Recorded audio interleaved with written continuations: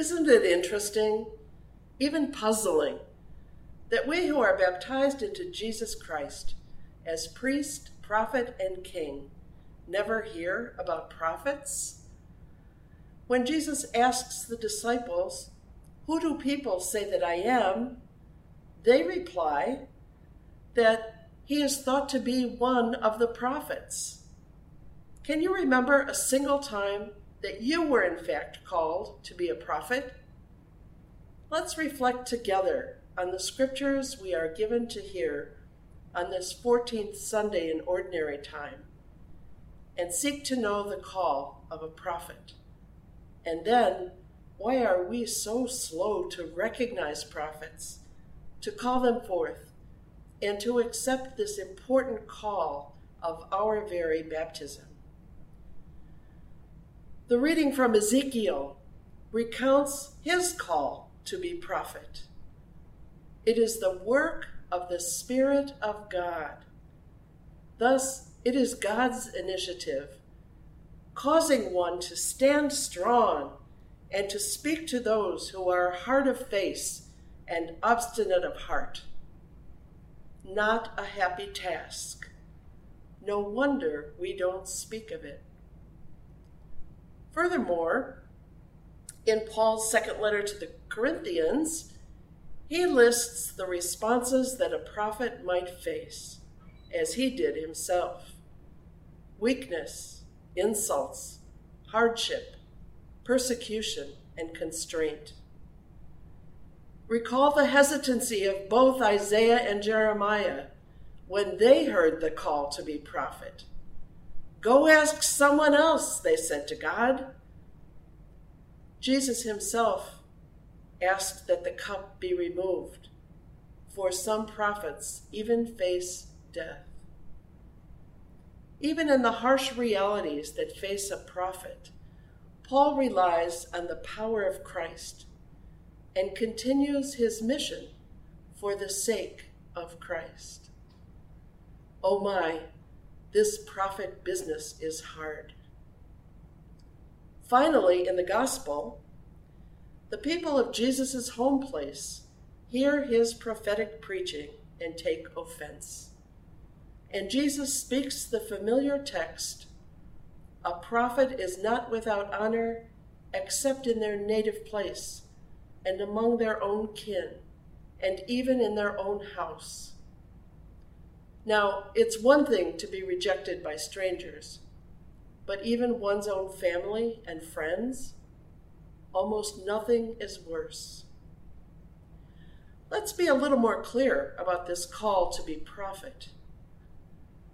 You certainly know that it's not about foretelling the future, though it is about naming the consequences of one's actions.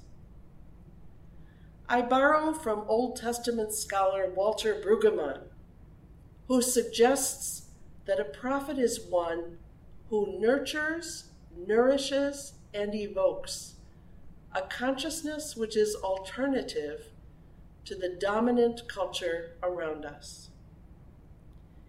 In First World North America, the dominant culture has become one of power, prosperity, consumerism, and a growing public narcissism. The prophet accomplishes their call and task by criticizing this culture, the government, institutions, acceptable practices of abuse and oppression. Their criticism lifts the veil on all that is not of God or the model of Jesus. But importantly, the prophet also energizes for the reign of God, pointing the way that might be different and more in tune with the reign of God.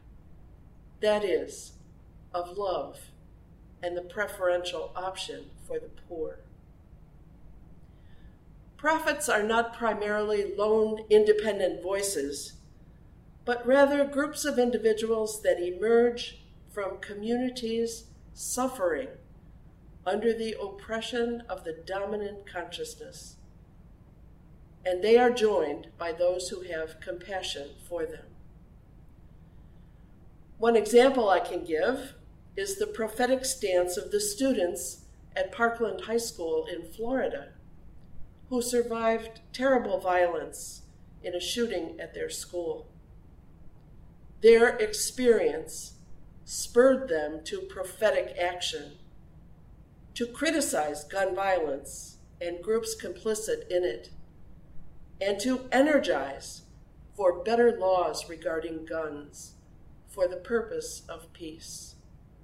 I would add, that is the peace of the reign of God. My friend Walter Brueggemann writes, "The contemporary American church is so largely enculturated to the American ethos of consumerism that it has little power to believe or to act.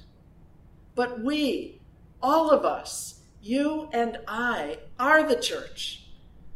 And if we took up the call to be prophet, we might together birth the life that God intends, restore the life that God created, and indeed light the way to the reign of God on earth."